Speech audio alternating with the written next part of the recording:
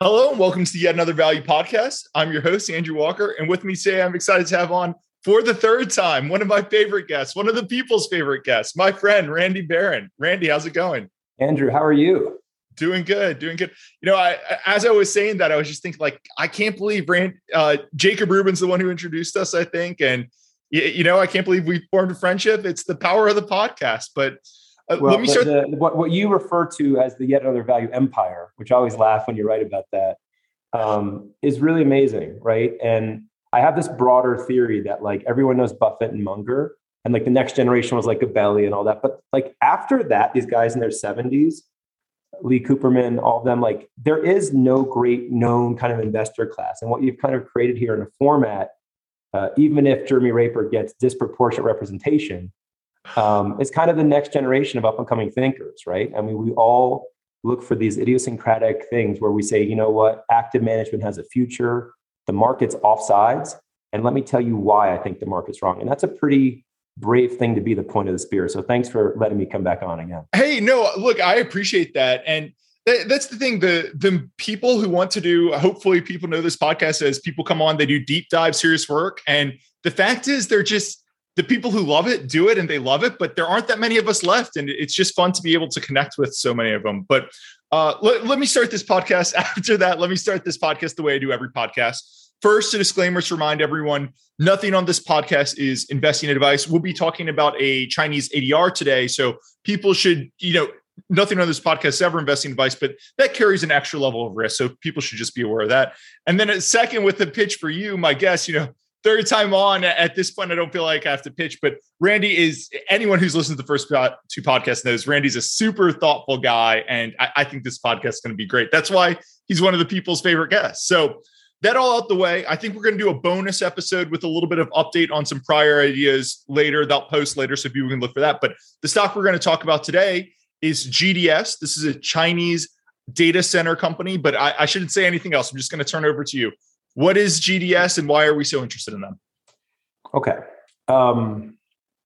GDS Holdings trades on the NASDAQ under the symbol GDS. It also trades on Hong Kong, and that's going to be important. We'll come back to that in a minute, under the symbol 9698. GDS is the largest carrier neutral data center in China. It's also, in my opinion, the best run data center in the world, and certainly in the public comps, it's the fastest growing data center in the world. Its EBITDA margins are best in class, and quietly, it's begun expanding to the south and to the east from this kind of position of China history. Yet, despite all of that, it trades today at 10 turns of EBITDA less than its industry peers, despite being the fastest growing, despite being the best. And for a lot of reasons we'll get into, which involving, the political backdrop, the macroeconomic stuff that's happening in Russia. But I thought what would be really useful kind of before we dive into the nuances is to take a step back for those in your audience who may not know what a data center is. Yep. I think that's great. I could use a refresher, to be honest. So that's perfect. So, well, it's interesting. I came to data centers initially. So, the first two podcasts you mentioned, one was on synthetic biology. One was on a healthcare name called Renalytix. Both have great updates, which we'll do later. But what's fascinating is that the dirty little secret that I don't really brag about is that I'm a former and reformed telecom analyst. So for the first 10 plus years of my life, I was in the TMT land that, when you write your charter stuff, it catches my eye. I said, I know this language. I don't know if I knew that about you, Randy. I'm surprised. I don't brag about it. I keep it kind of close to the vest. When I was thinking about buying Altice at 30 last summer, you couldn't have parachuted in and said, Andrew, come on, I followed this forever. Those guys are awful. Well, and it makes stuff like Netflix, which reported last night, really kind of fun to watch. Like, enough to be dangerous. But I first kind of got introduced to the space, maybe 12 data center space, 10 or 12 years ago, when a company out of Cincinnati Bell, bought CyrusOne. And at that stage, like none of us kind of knew what data centers were. So what is a data center? A data center can be thought of as the brains of the internet, right? The role of these buildings is to process, store, and communicate the data behind the myriad information services we use every day. All the stuff that the yet another value empire kind of is about, right? Social media, online collaboration, emails, your streaming video. you got to think about these buildings. They've got racks of servers, right, which deal with the kind of computational logic response to like requests. And you've got storage drives that house the files and the data that is needed for those requests. You have network devices that connect that data center to the internet, both for enabling inbound and outbound files. And then you have a ton of electricity, which generates a lot of heat. So you need something to deal with the cooling often, or just a way to offload the heat.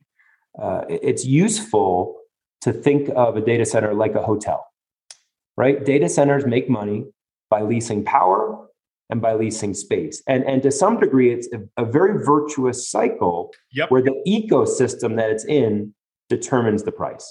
In other words, the more carriers, the more networks that are present, the more valuable it becomes to have connectivity, or what they call co-location, in that data center. And therefore, it costs more to lease space in the more successful data centers. Anecdotally, I often think about, and I know this is a bit macabre, but I think about like terrorism, right? Like if Al Qaeda was to strike again, what's the best target? And none of us know, it's a black swan event, hopefully. But I often think, because you and I both know you can give up food for a couple of days or weeks, but you know what we can't give up? Twitter for 2 seconds. This thing right here, right? And like we can't give up our phones. Like if the federales want to find you, it used to be they track your cable address. That's actually how they would track you, the FBI. Now they track your mobile phone. And so my point is, when you go to these buildings, you got to imagine these huge multi-football field sized warehouses with no branding on the side, because they're trying to keep it, you go to Secaucus, you can see them. There are these huge white buildings. And to get into them is tougher than getting into the Pentagon. And when you walk down the bays, they're maybe 150, 200 foot tall. They have big trays up in the sky that have, in the US, it's a little different in China. We'll get to that. But in the US, you've got copper on one tray, and then above that, you've got fiber. And because of the legacy of AT&T here in the US, ever since Ma Bell broke up in the 80s, you had all the competitive local exchange carriers, the rural local exchange carriers. You had 300, 400 different phone companies funneling their phone cable, whether it was fiber or copper, into this warehouse called a data center. And then in the data center, you have cages. So when people say, what is the internet? Data centers are where the internet physically connects. You have the Netflix cage near the AWS cage, near the Facebook cage. And from those servers, they go up into those trays I talked about and go down to the next bay or the next window. So that's kind of a little primer on what a data center is and why it matters. Can I just add one thing in there, Randy? I think that was great. And I think the one thing that we'll come back to that I think makes sense, if I remember correctly, there is a little bit of a network effect where you mentioned the network trays the Netflix trays next to the Google trays. And I think there is a little bit of a network effect, if I remember correctly, because what's going to happen is Netflix and Google might want to connect their trays. So if you're a data center that has Google, then Netflix kind of wants to be in you, again, co-location, because they can connect to that. Whereas if you're a small startup data center, you get a little bit of a chicken or the egg problem where Netflix says, why would I lease with you? Like I can't connect to Google, Facebook, Charter, AT&T. I'll just go connect Equinix, I believe is the biggest player in the US. I'll just go use Equinix because they've already got everyone else that I want to connect to. So you get this really nice network effect where everyone's at your location. So everyone wants to be at your location. So everyone comes to your location. Am I thinking about that correctly? Yes. And I want to take it one step further, which is there's a word called hyperscale. Yeah. Right? These are the major, you just mentioned a lot of them, but add Alibaba to the list, AWS, Microsoft. Like there's about 24 of these hyperscale players in the world. And that just refers to, I think I've used it before with you, infinity is a place that's so far away. If you're wanting farther, it wouldn't really matter. The idea that such computational power comes with mass, right? But what that also neglects is kind of not the hyperscale player, but let's just call the microscale players, the guys that are looking to kind of come up and nudge into that framework. They're going to want to come to the place where the hyperscalers terminate, and they want to co-locate. And the best example that you can give in the US is Netflix, which was on AWS and still is, but over time wants to control more of its own destiny. So all of a sudden starts doing more and more of its own data centers. And I think that's a really revealing revelation. China, and we'll come to my history of GDS in a minute, is a little different because you didn't have all the diversity after the Ma Bell breakup. In other words, you didn't have 300 different phone companies, which have since been rolled up in the US. So when you go to those data centers, you essentially have fiber coming. You skipped a big part of that copper interface, so much so that company I mentioned, Cirrus One, which was the purchase data center from CBB, from Cincinnati Bell, maybe 5 or 6 years ago, and no longer has it, did a minority investment into GDS, because GDS at that point was not a true biblical 7-year generation, but generationally, lowercase g, ahead for what they're doing with their data center campuses. I think that's really revealing. The other thing in China, of course, worth noting, is that 50% of the data center market in China is the incumbent. So it's China Telecom, it's Unicom, it's a little bit China Mobile. And then there's 50% of what I, again, described as carrier neutral data centers. In other words, they don't care if the phone company is. GDS is 30% of that other bucket. So call it 15% of the total China market is GDS. Perfect. So I think we've done a nice job framing what a data center is. We can obviously add on to background on the data center if you want, but if you're ready, why don't we switch over to, we've covered the industry, so let's switch over to GDS in particular and your background with them. So let me start, if you don't mind, a little history in terms of how I got to know GDS, because I think it's revealing. GDS, and now we're only talking the US listing. They did their Hong Kong listing at the end of 2020, but for the sake of this history, let's go back to 2016 when they IPO'd at $10 in ADS. And by the way, for your audience, ADS or ADR is American Depository Receipt. It's a essentially US vehicle to own a foreign stock. Very common. This was, and I was laughing when I referred earlier to our friend Jacob, but also Jeremy Raper. All three of us kind of look for idiosyncratic ideas, right?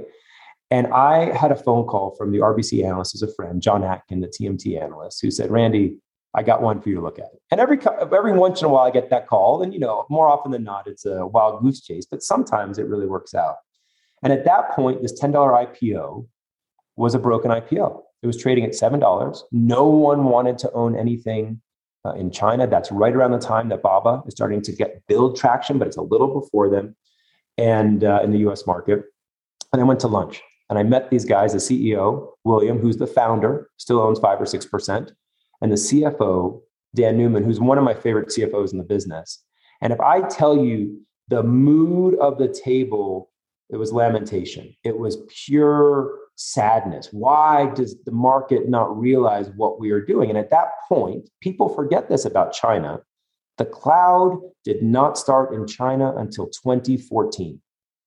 So at that point, 2016, we're talking, China was basically 2% of its total IT spend was on the cloud. It's double digits now, but that's part of the argument, which is they're growing. And so therefore, the two main customers that GDS had were Alibaba and Tencent. 2/3 of the revenue were those two hyperscale players, to use the term we just introduced. And what was fascinating was this relationship with Alibaba, which continues through today, and it's part of the thesis as to why I love it, which was if Alibaba was going to grow, GDS was the contracted data center to grow with them. So if you believed that the internet in China was going to have a future, this was a very, very easy way to play it. And by the way, because of the way that those contracts were structured, you could pencil out the P&L 3 or 4 years and pencil in 50% growth top line, with EBITDA margins at that point in the 20% going up to what they are now, 50%. So I sat there and I was like, guys, if you just cover the company, cover the geography, which is part of my process, right? I'm totally agnostic to geography. I'm just looking for great ideas. I said, guys, don't lament. This is a wonderful opportunity. Buy more shares. And they did. They bought more shares personally. Like I said, William, the founder, now 6% owner of this multi-billion-dollar enterprise. The market cap for your audience in US dollars, $5.5 billion, another 4 or 5 billion in debt, 10 billion enterprise value. So I sat there and went back to my office with my team, and we kind of did the work. And I was like, this is amazing. We're going to go. It became a top 3 position for us. We bought it about $9 a share. And then by the end of 2017, had sold it, had doubled. It was a win. It was great. But as you and I know, in this business, relationships matter, right? And so even though we were out of the stock at that point, we had maintained a dialogue. And I remember I'm at a lunch. This is in the end of July 2018. And all of a sudden I get like the flashing, like, the bat phone goes on, get to the office type thing. And there was a new, at that point, nascent hedge fund called Blue Orca, still around, a short selling fund. Yep. Put out a 50-page short thesis on GDS. It was actually, in retrospect, the best executed short thesis I've ever seen, because they did it in the afternoon, which was kind of middle of the night, morning time in China and Shanghai.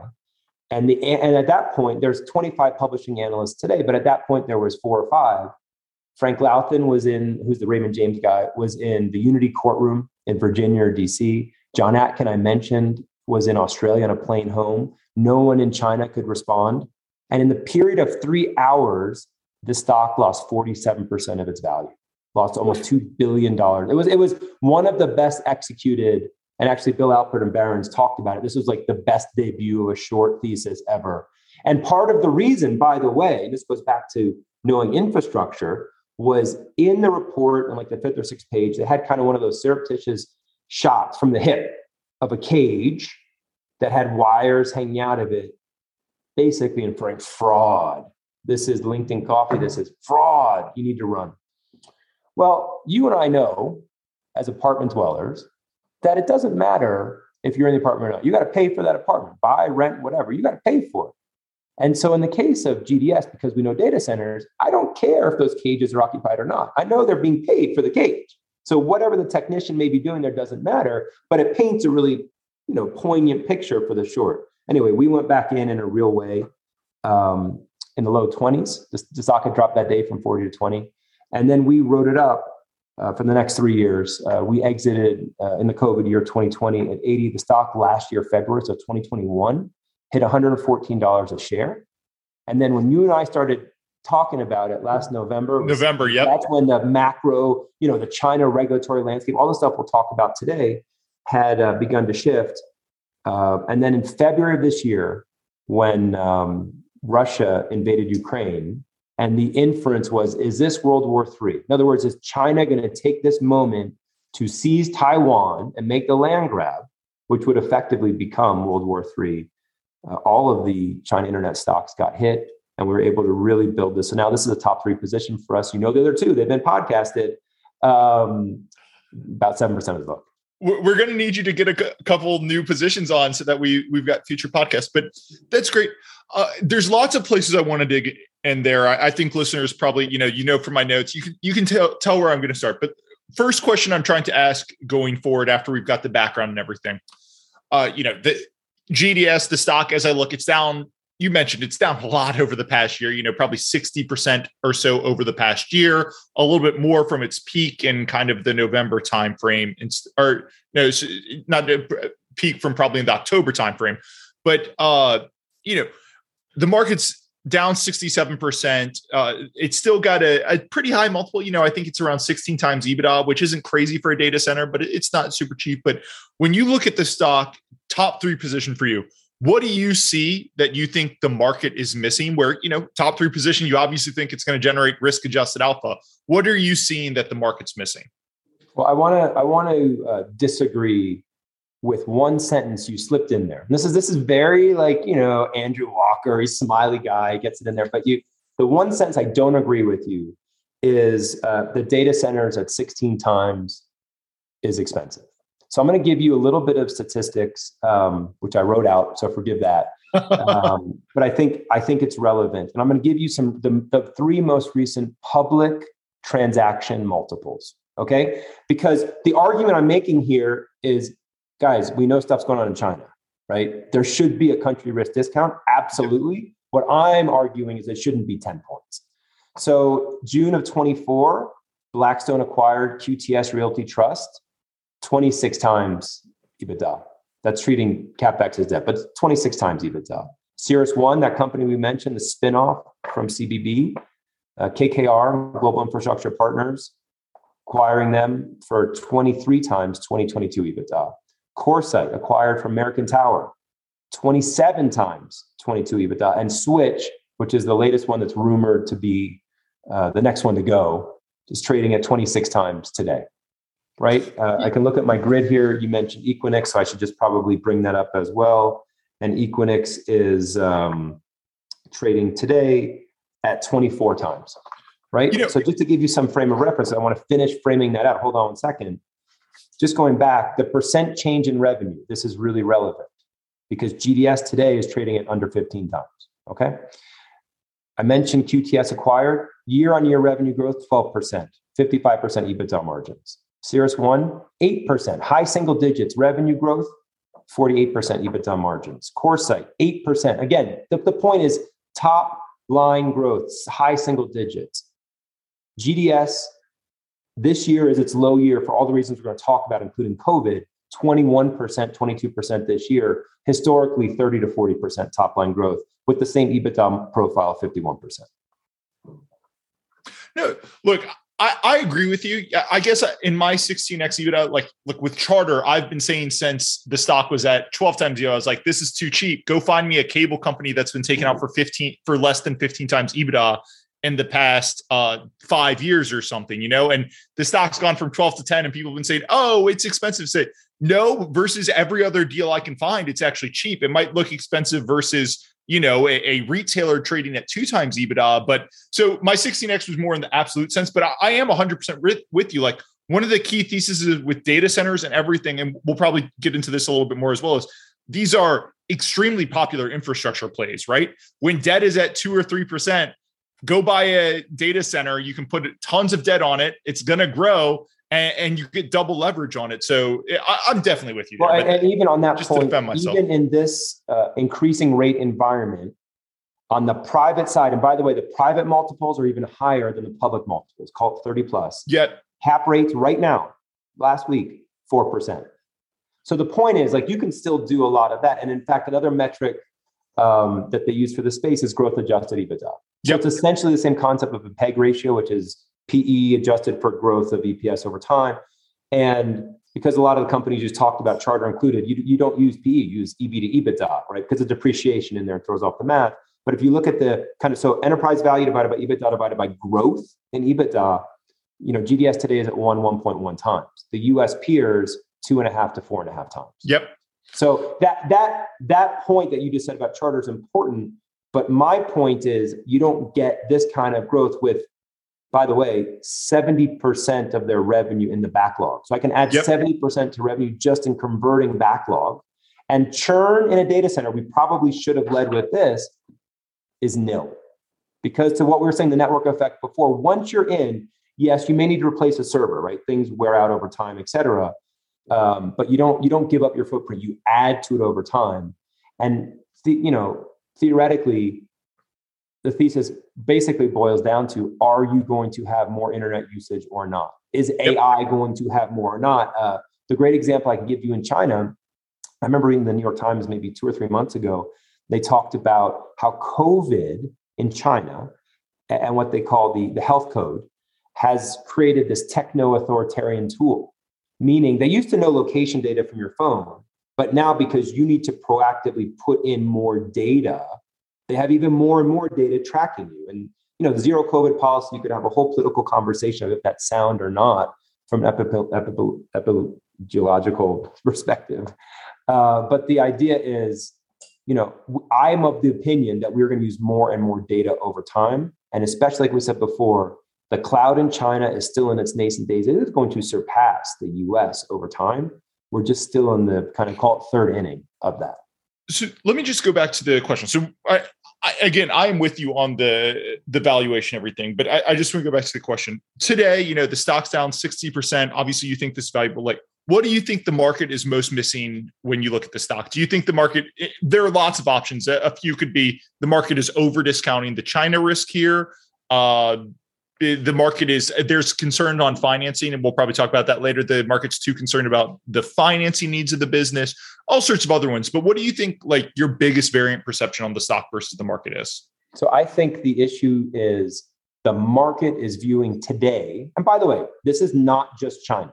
I think a lot of the market has thrown out growth altogether and said, interest rates are going up, growth is dead. I don't agree with that. And that's a whole different conversation we could have. But in the case of the China data centers, and by the way, there are 3, Chindata is one, symbol CD, 21 Vianet, which we'll talk about how to bid, VNET is the ticker, and GDS.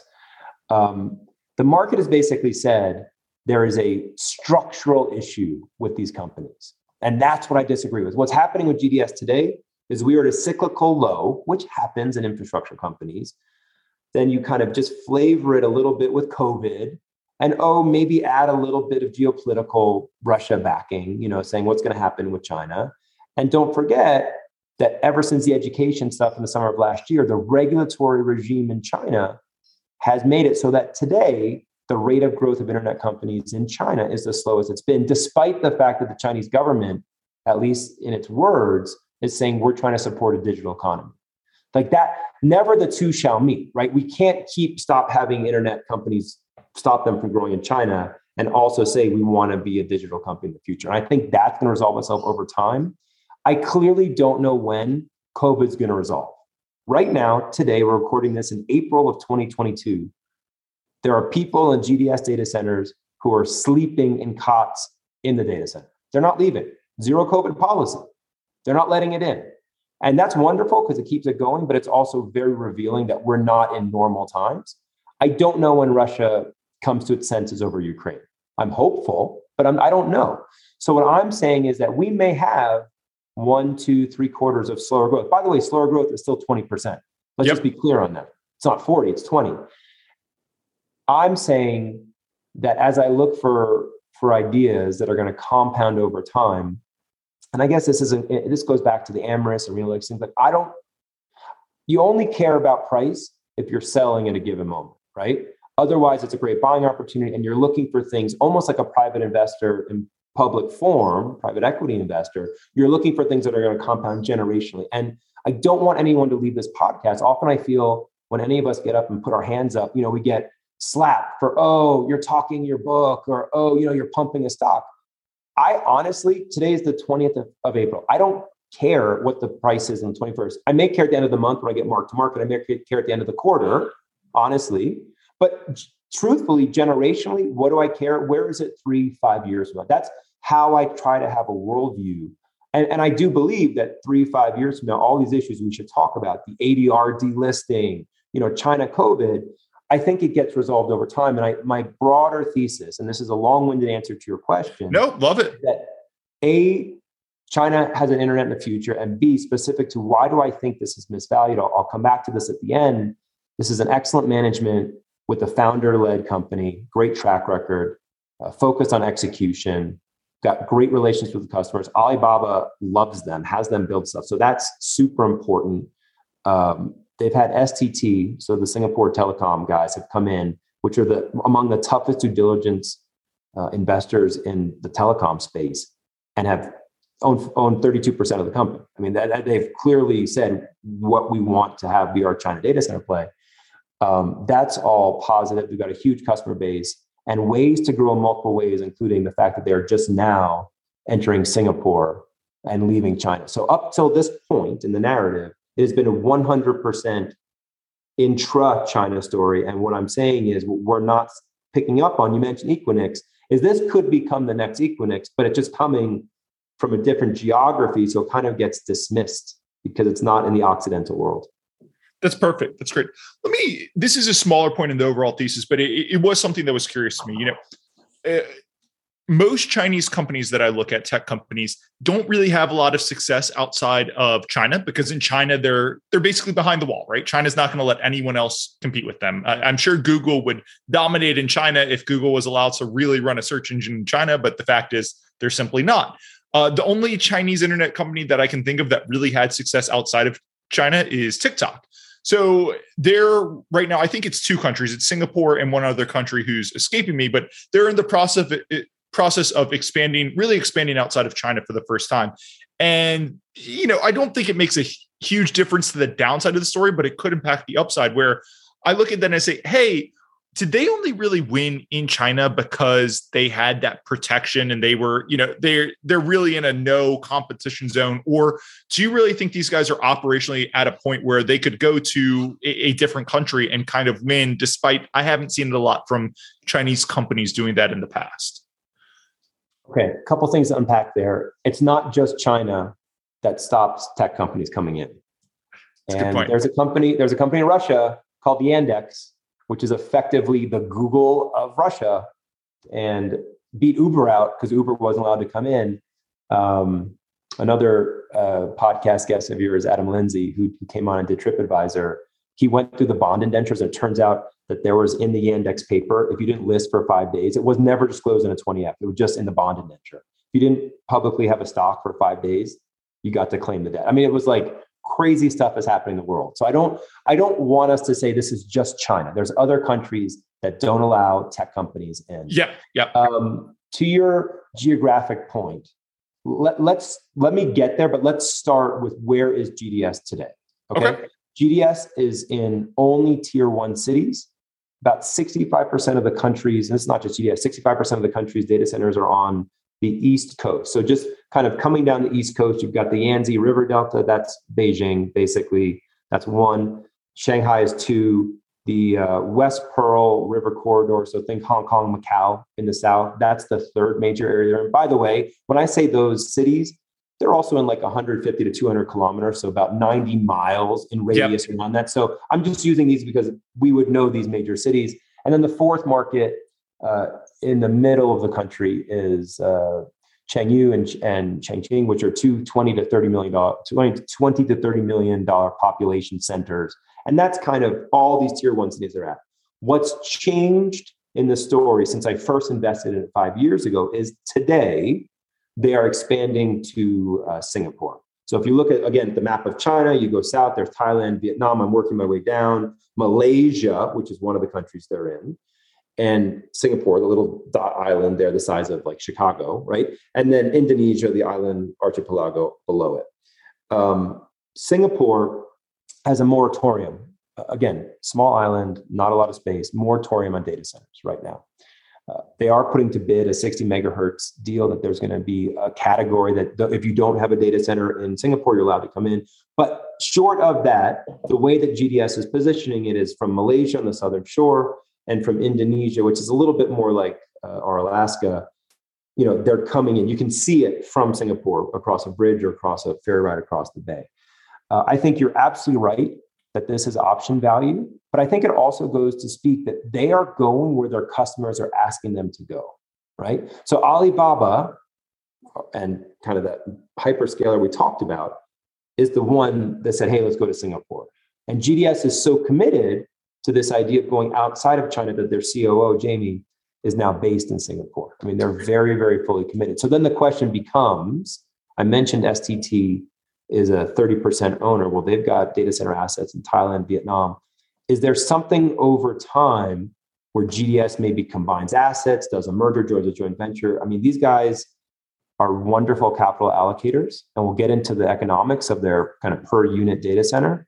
But I think Singapore is the canary in the coal mine that you're going to start seeing this Chinese company start moving. And by the way, it's not a surprise. If you talk to people in Hong Kong today with the crackdown of the PRC in Hong Kong, there's no free press right now in Hong Kong for all intents and purposes. A lot of people are choosing to exit, especially in the business community, to go to the Singapore, to go. So my point is you will find the next global city of the future, but it's not going to be Equinix. It's going to be someone that has a relationship with the local cloud players like GDS. Let me ask you a quick question. So my experience with this, I was looking at a company, Internap, a couple of years ago. I'm trying to find the book, but I read a book about data centers and the history and everything there, which was very interesting. But, you know, if I was somebody who hadn't looked at a data center before, I think my question would be, it's all the internet, right? So, you know, one of GDS's claims is, hey, we've got these great data centers in tier 1 cities, Shanghai, you mentioned them all, but they say it's really hard at this point, maybe impossible, to go find enough land in a suitable location to build a data center in a tier 1 city. And I do think somebody who doesn't have a lot of experience here would say, why does that matter? Why can't I build 1,000 miles from a tier 1 city, build a data center, and we'll just lay fiber connecting it from 1,000 miles to the city, and, you know, it'll be a lot cheaper because it's 1,000 miles from the city, land's much cheaper and everything. So why does being able to build, and why does being able to geographically expand like this, why does that matter? And because you mentioned INAP, which is dangerous when you drop that kind of stuff, we're going to talk about why data center only matters, because INAP's a little closer to like VNet and some of the other players in that they had managed hosting as well. GDS is a pure play data center, which is really important. The book I read, by the way, just for anyone who's interested, it's called Tubes, A Journey to the Center of the Internet. I'll include a link in the show note if anyone's interested, but sorry. But I think you've touched on a really, really important thing, which is latency matters, and specifically low latency. In our business, you would say high frequency trading, right? The reason the data centers in Secaucus is that Wall Street is, as a crow flies, whatever that is, 5 miles, 6 miles. And so the more distance you put in, the more latency you put into the network. And if you're a CTO at a company that's especially trying to build your own cloud, you don't want latency. It's as simple as that. It's a redundancy. Real estate in the core cities has gotten very expensive.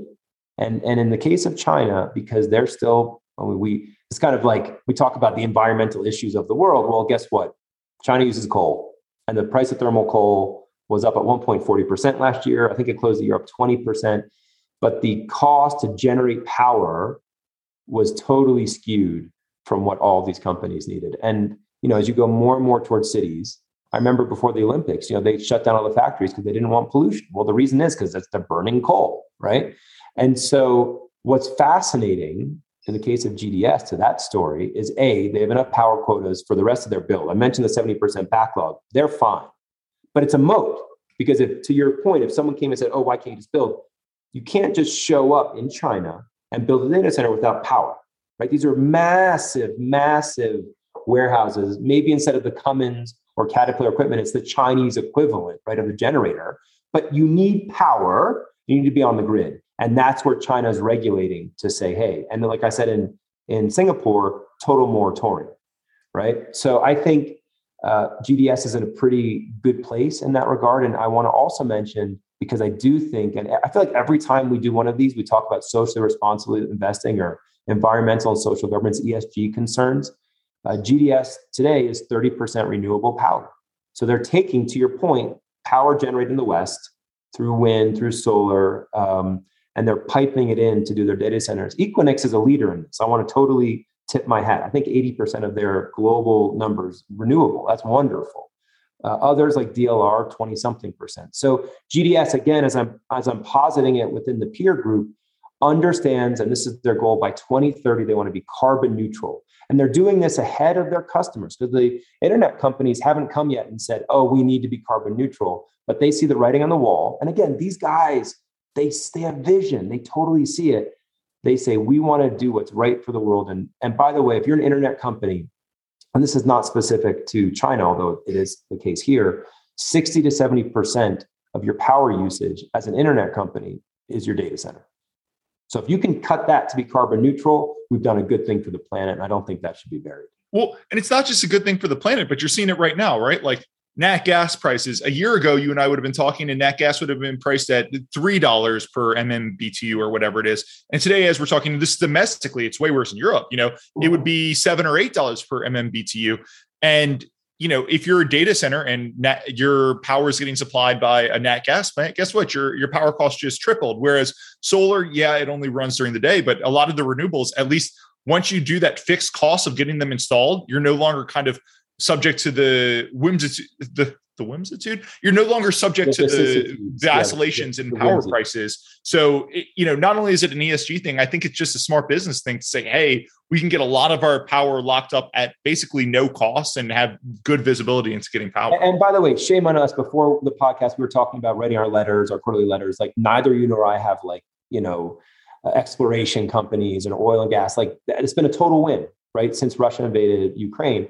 But that's for me a very conscious decision. I want to, every time I come on, I feel like we talk about this, but I want to invest in things that are going to leave the world a better place for my kids. And I don't mean that as like, oh, I'm a woohoo SRI guy. Like that's not my North Star, but just the idea of you want to back ideas that are constructive and you want to back companies that have the same ethos and vision that they see that this is a change that you can make. I think it's wonderful.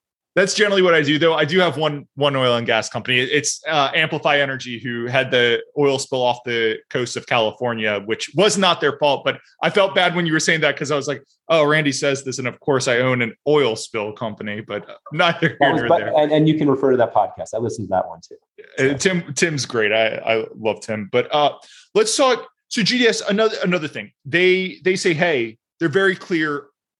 M&A, they want to grow, right? And one of the ways they want to grow is M&A. And I want to talk about M&A in two forms. A, is there M&A out there for them at this point? Because you mentioned how most of the market is controlled by either China Telecom or they control a big piece of the non-China Telecom market. So is there kind of a bolt-on M&A for them at this point? And then B, we can use that to go into a discussion on their financing, because I think financing is both a almost mini catalyst for them, what's happened recently with them, and it's a source of concern. Okay, so yes, there is M&A. That's very simple. That's part of their strategy. It's why in I think March or February of this year, 2022, STT and also Sequoia China put in more money for them to be able to go forth. And liquidity is not an issue with this company. People will come to you and say, well, this is a very levered company. And I think when we talk about this next part, we'll come back to why I think that's a false flag.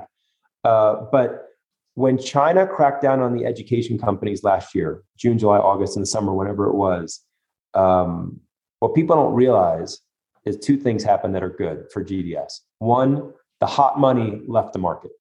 Private equity has been looking at China for a long time. But basically, if people are like, we can't get our money out, we're not going to put money in. So all of a sudden, GDS, which was competing against all this hot money coming in from other places for the mom and pops, went away. Second, GDS's stock price, we mentioned, had been $115. When that rolled over, that was no longer a comp or a benchmark that people were able to use. So it was kind of almost a victim of its own success, where the private guys would say, well, you're getting 20 some odd times in the public market. We want you to buy us for 30. Versus these guys who seek to have an IRR, and they execute it, by the way, all the time. Their goal is between 10 and 13% for any project that they're doing. How do they do it? They basically go out and they get bank funding to pay for 60% of their new build spend. So when you look at the net debt to EBITDA today, which is roughly 7 times, a little inflated, it's not a fair number because you have the debt and none of the denominator. Yep. Right. So you get the money, project finance, they're all ring fenced. The banks structure it in this 15-year contract so that the payback period, because they understand the cash flows of data centers, takes you 2 years to build. So you don't have the payments are back weighted, right? And you basically borrow 60% on the data center. You have a guaranteed customer because Alibaba has come to you and said, we want to be in this geography. So I can borrow, it's a good paper, if you will. And they go to the banks and they borrow on that. And that's why for that moment in time, on a normalized basis, once a data center is up and running, leverage on a net basis about 3 to 3.5 times. And that's kind of where I look at it on a constructive basis. So like if this was a pro forma, all the build out. Now that having been said, they're building all the time. It's about 65 fully owned GDS data centers, plus another 15 that they call BOT, but basically building for other people. And it's a fascinating conversation that the banks never push back on this issue of, are you too levered? It is entirely an equity holder conversation. It's one of the things, it's one of my favorite catalysts, but it's one of the things that I've seen so many companies that do, basically something similar to what GDS does. They build big things that cost tens, hundreds of millions of dollars, takes 2 or 3 years to come online. You've got this huge asset, but I love it because they screen really poorly because, when that asset's about to turn on is right when the leverage on the thing looks crazy. And particularly something here where it's project financing. So even if for some reason it couldn't start, you could just hand the keys over to the bank. But I also think it speaks to kind of the moat here where these guys want to go build a new data center. Guess what? They've got Alibaba in hand. And as we talked about, once you've got Alibaba, you're going to get a lot of other people who want to co-locate and connect to Alibaba. Whereas if you and I started Randy and Andrew's data center business, right, we wouldn't have Alibaba there. So we couldn't get the financing because we don't have that key customer. We couldn't get anybody else to come in because we don't have Alibaba. So I do think it just shows. And Alibaba today, because this is important, about 40% of the data center project footprint, whatever you want to call it, 25% of revenue, Tencent, the other big customer, I think about 25% of revenue. So it's important to note. But remember when I said 4 or 5 years when I first looked at it, those two were 65, 70%. Yep. Right. So as the other players, so cloud computing was 70%, like I just said 5 years ago. Now it's about 50%. And what's been interesting is the large internet guys are now, call it 30%, and the financial players are about 20%. And what's happening there is essentially, so we all know the Chinese government's been cracking down regulatory and all this stuff. But in part, one of the things that benefits GDS is the Chinese government is trying to stop to what the Andrew and Randy data center would be. You and I in our little like closets with servers, right? We wouldn't have a huge footprint, not yet, but it'd be in a server. They want to be able to control the data if they need to access it. So they are forcing the closing of the mom and pops and the consolidations into the bigger players like GDS. So that's actually a virtuous wind behind them. It's also interesting because the Chinese banks have made a decision that they want to have more things instead of on the mainframe in the house on the cloud. And we talked about how cloud is lagging in China. Well, the Chinese financial institutions are the tip of the spear to say, we're going to be more and more in the cloud. So that's the part that's been really growing. Ironically, that was also how GDS started its business with the financial institutions years ago. We should probably talk a little bit about VNet and some of the comparative stuff. But what's fascinating is that both GDS and 21 Vianet started almost as retail guys. And GDS saw the writing on the wall where the enterprises wanted to go to the cloud. And they said, we will help facilitate that. 21 Vianet made a different path. They said, we're going to be essentially the white label for IBM and for Microsoft. So if you want Azure in China, it's VNet. Okay. But what that means is they basically turn their back on the Chinese cloud players. And now they're playing catch up because people say, well, why is the multiple, even at this 50% unsolicited bid premium, why is the multiple for VNET half of GDS? Well, that's part of the reason. The VNet business, not that it's a bad business, it's essentially an infill business, what we said before. Once you're in those tier one cities, you're there. You're not leaving. And Alibaba's there and everyone wants to be there. And so it's a very constructive process versus infill, which, yeah, you can do great on project financing and project building, but it's not the headline, right? It's very much just filling in the punctuation where it needs to be. Yep.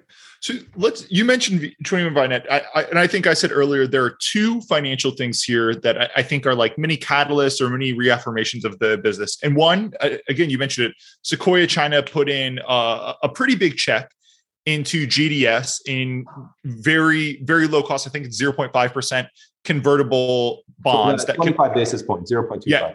Yeah. 25 basis points in convertible debt, which, gives them cash to go play with now that multiples have come down, and it gives them Sequoia China, super reputable firm. It kind of gives them more blessing, right? On top of everything else we talked about. So that's number one. And then number two, probably a little more interesting, timely, is VNet got an offer a couple weeks ago to buy the whole company for $8 per share. And at the time, the stock this was like right at the nadir of the Russia invasion, everything Russia, China just getting sold indiscriminately. I think the stock was $4.50 or $4. But as you and I speak, VNet is trading for about $6 per share. And there's an $8 per share offer on there. And, the stock's been hammered very much like GDS over the past year.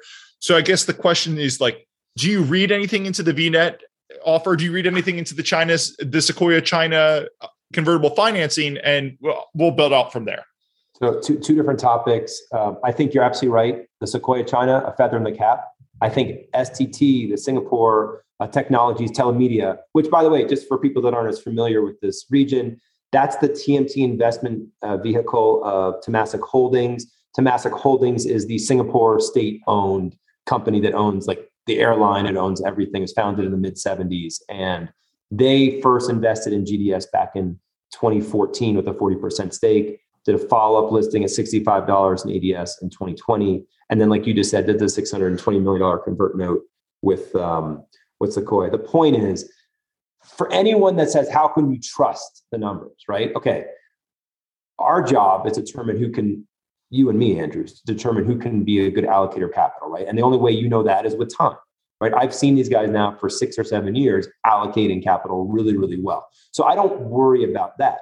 But then if I had to say, okay, well, do I trust the auditors? And we'll come to the ADR issue of auditing the auditors. STT and Sequoia, they're kicking the tires. They're doing the real work. And so for me, sitting in the US, right, I'm not sitting in Hong Kong as we're talking to your audience today. That gives me a lot of comfort that what I'm seeing and what I'm seeing delivered are real, right? So I think that's important. I forget what your second topic was. The second question. So you just covered how STT and Sequoia blessed them. And then the second one was the bid for VNet. Yeah. So I don't know enough about the private equity firm that bid for them, if that's a real bid or not. I mean, obviously the ARB guys are discounting it. I do think as well, and maybe this is a good transition to talk about the issues. There's two major issues in China today. One is the ADR issue and one is the VIE issue. And I think for the purposes of painting a full picture, we should just mention both really quickly for your audience. I'll start with VIE just because I'm thinking about it. So VIE is a structure that was created in 2000 for the internet companies. And unfortunately, you may not remember the company that used VIEs the most and the best. I remember it. I know. Right. So Enron kind of gave the structure a really bad name for good reason. But the reason, and the VIE stands for Variable Interest Entity, right? And the reason that this exists is that in China, the government comes and says in certain sectors, education and internet, most importantly, you can have 0% foreign ownership. So what that means is they create a special purpose vehicle. This SPV is based in the Caymans. And so if you own Alibaba or JD.com or Tencent today, you do not own a proportional stake in the business like you would if we bought AT&T or Verizon. If you own 10 shares of that, you own whatever the fractional percentage of the company. You're a minority shareholder, but you own. With a VIE, you own a pro rata proportion of the P&L. They pass it through. But in the case of Chapter, you have no rights. The most famous kind of story here was Yahoo Japan owned a big piece of Alibaba. And Jack Ma came in and said, we're going to pay. I forget what the number was. It was something crazy, like 6 million or 60 million. It was like a tiny amount.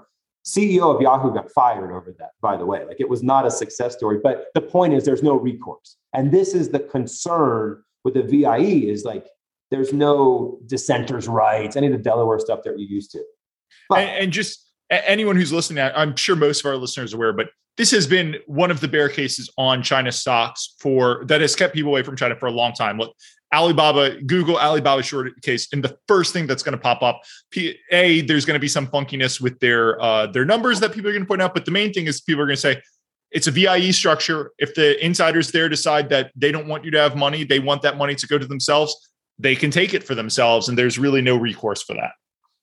Right. And so if we're going to do acronyms, the other one that I want to introduce to your audience is WFOE, which is wholly foreign owned enterprise. And that's for the sectors, data centers are one, where you are allowed foreign ownership. In the case of data centers, you're allowed 50% foreign ownership versus the internet, 0. And if you look at the actual things that we own, GDS owns its data centers. GDS owns its generators, its turbines, its cooling towers. There's no limit on foreign ownership of those things. So I think that's a really important thing to stress here is this is not Alibaba and JD where we have no proportional ownership of the underlying assets. Yes, 50% restriction, but we still own something. So that's important. The second topic that's certainly topical is the ADR issue, which is in December of 2020, in the midst of all the saber rattling, the US Congress became law something called the Holding Foreign Companies Accountable Act, which is HFCAA. And what that basically said, I don't know why it always reminds me of that JFK quote, who's going to spy on the spies? But the idea is who's going to audit the auditors, right? So if you want to be listed in the US, and by the way, you can go in the SEC and look at the list of companies. It's published. It's only about 30 names right now, but it's going to grow. And you can go in and say, how do we audit the auditor's working papers? If you miss that checklist for 3 consecutive years, you have to delist. GDS has not filed its annual report yet. It's 20F. That will happen by the end of this month. We fully expect they will be on that list a few days after that, starting in May. So that would start the clock.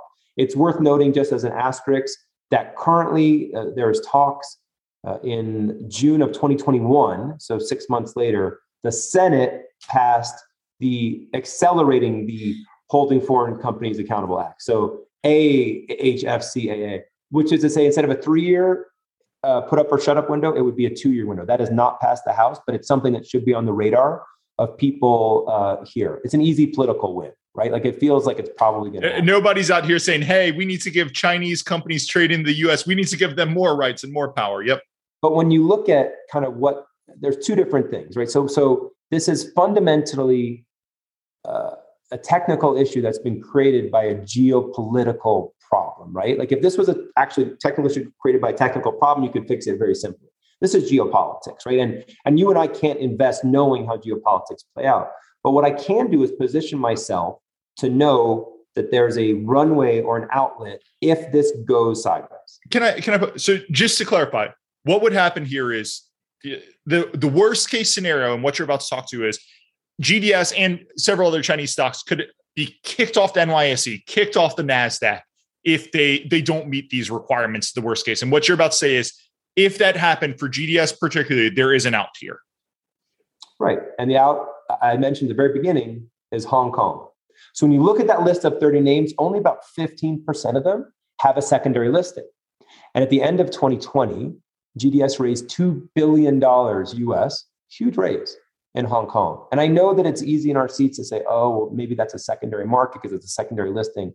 The onerous process of going public, it's not fun going public in any market, by the way. And in Hong Kong, it is equally painful. So this is as valid of a market. Secondly, the actual transaction process to switch your ADR. So 190 million ADRs, roughly speaking, at IPO for Hong Kong. There was, I think, 20 million of those were in Hong Kong. Today, 35. So another 15 million ADRs have switched over to Hong Kong. And then you say, why? Well, maybe it's people like you and me that send emails at ridiculous hours. We won't tell the audience, like, we're workers, right? We're grinders. And so maybe there's people who want to be able to trade longer. Maybe there's some structural reasons. Maybe there's some pari passu trading issues. The point is, you pay de minimis fee. We were talking like $20. It's not a big number. De minimis fee, and about 48 hours later, you are up and running. So the risk of delisting for me, for GDS, is making sure my clients can settle it. I don't worry about there being a fungible security that I can trade. Versus the other 85% need to start the process. And we mentioned the other two Chinese data centers. We should say Chindata, CD, for example, is actively talking about when can we start our Hong Kong process, because we see the writing on the wall. We need to know, but you need 2 years of run-up. The reason that, so then the natural question becomes, well, why wouldn't GDS just drop its US listing today and do Hong Kong today? Chinese data center kind of makes sense. The answer is, while it's pretty frictionless, the only real difference is they need to do an IFRS versus GAAP reconciliation, and they need to reveal on their directors certain holdings. Takeover law, like much of the countries outside of the US, takeover rules in Hong Kong are much more onerous than they are here. And I mentioned before, they're in Singapore and China, and STT's in the middle, and maybe something, I don't know, but maybe something will happen with some shared data centers.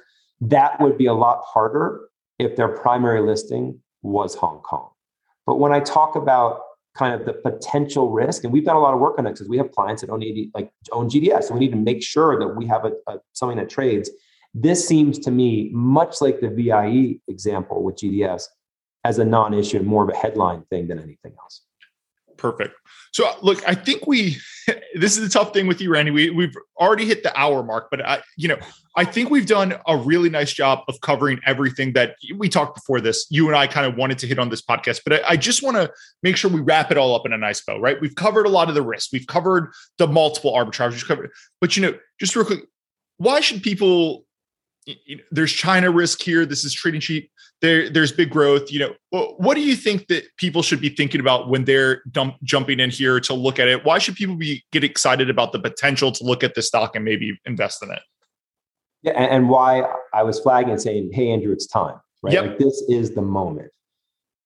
And the answer to that is pretty simple. It seems to me that a lot of the things that have impacted the stock down, and I'm not saying it's going to go back to $115 tomorrow, but I'm saying it's gone too far down, are things that will resolve themselves in the next couple of quarters, or certainly the next couple of years, which is to say the geopolitical risk. COVID at some point will become endemic versus pandemic. The regulatory environment, China, I'm not convinced China doesn't fold on the ADR issue, for example. By the way, if China says we want to have, an internet, we want to have capital market access to the rest of the world, China, I think this is important to remember. The worst decade for China was in the 1960s to 1976, before Nixon opened it, when they had no friends in the world. That is, and they remember the Communist Party, we forget, while there is an ideology, they're pragmatists, right? And if you look at the lesson of Russia, I pulled my quarterly letter here because this is what I wrote. I think it's relevant, which is a Chinese confrontation with the West, economic or military, will be wildly irrational, but so was Russia's invasion of Ukraine. Tellingly, the Ukraine war led in March to a large-scale capital flight from ... China, right? And so we have put all of this onus onto them. And if you view the likelihood of a land grab in China of Taiwan as low, you today now have a very large margin of safety with a proven management team that has executed wonderfully project by project with great backers, including their customers like Alibaba and Tencent, and their investors, like we talked about STT and we talked about Sequoia. I don't see, as I look at the space, another company with the potential growth profile that these guys have for the next 3 to 5 years. The only other thing I'll add, I thought that was wonderful. The only other thing I'll add is, this is just me personally. I just love, this is an infrastructure play. I love infrastructure plays like cable and data center stuff where it's big, hard assets that basically a couple of people can, but it's really hard to recreate. Like you can look and see those assets in the ground and they get network effects, right? Where a competitor who says, oh, I want to go buy 100 acres right next door to you and build the same thing. Well, guess what? Yours isn't as valuable as mine because mine already has all the network effects and connections and everything there. And I just love those things. And, this plays right into that, right? You mentioned the multiple arbitrage versus what a lot of really sophisticated private equity investors play. You get this big thing and you just know it's going to be there, right? If you believe data usage is going to stay there, there's a big tailwind for this thing. But and the phrase that comes to mind as you wrap up is, God only made so much waterfront. Yeah. We're on the waterfront. And so I can't tell you third quarter 22 is that. No, what I can tell you is if you think China internet's going to grow over time, this is the play. Perfect. Well, we are going to do a separate video real quick right after this. We're going to update Amyris and maybe a little bit of Renalytix, but we'll stop the video right here. People can go check out that separate video. But Randy, thank you so much for coming on and talking GDS. And you and I will stay on and we'll talk in 1 second. Okay.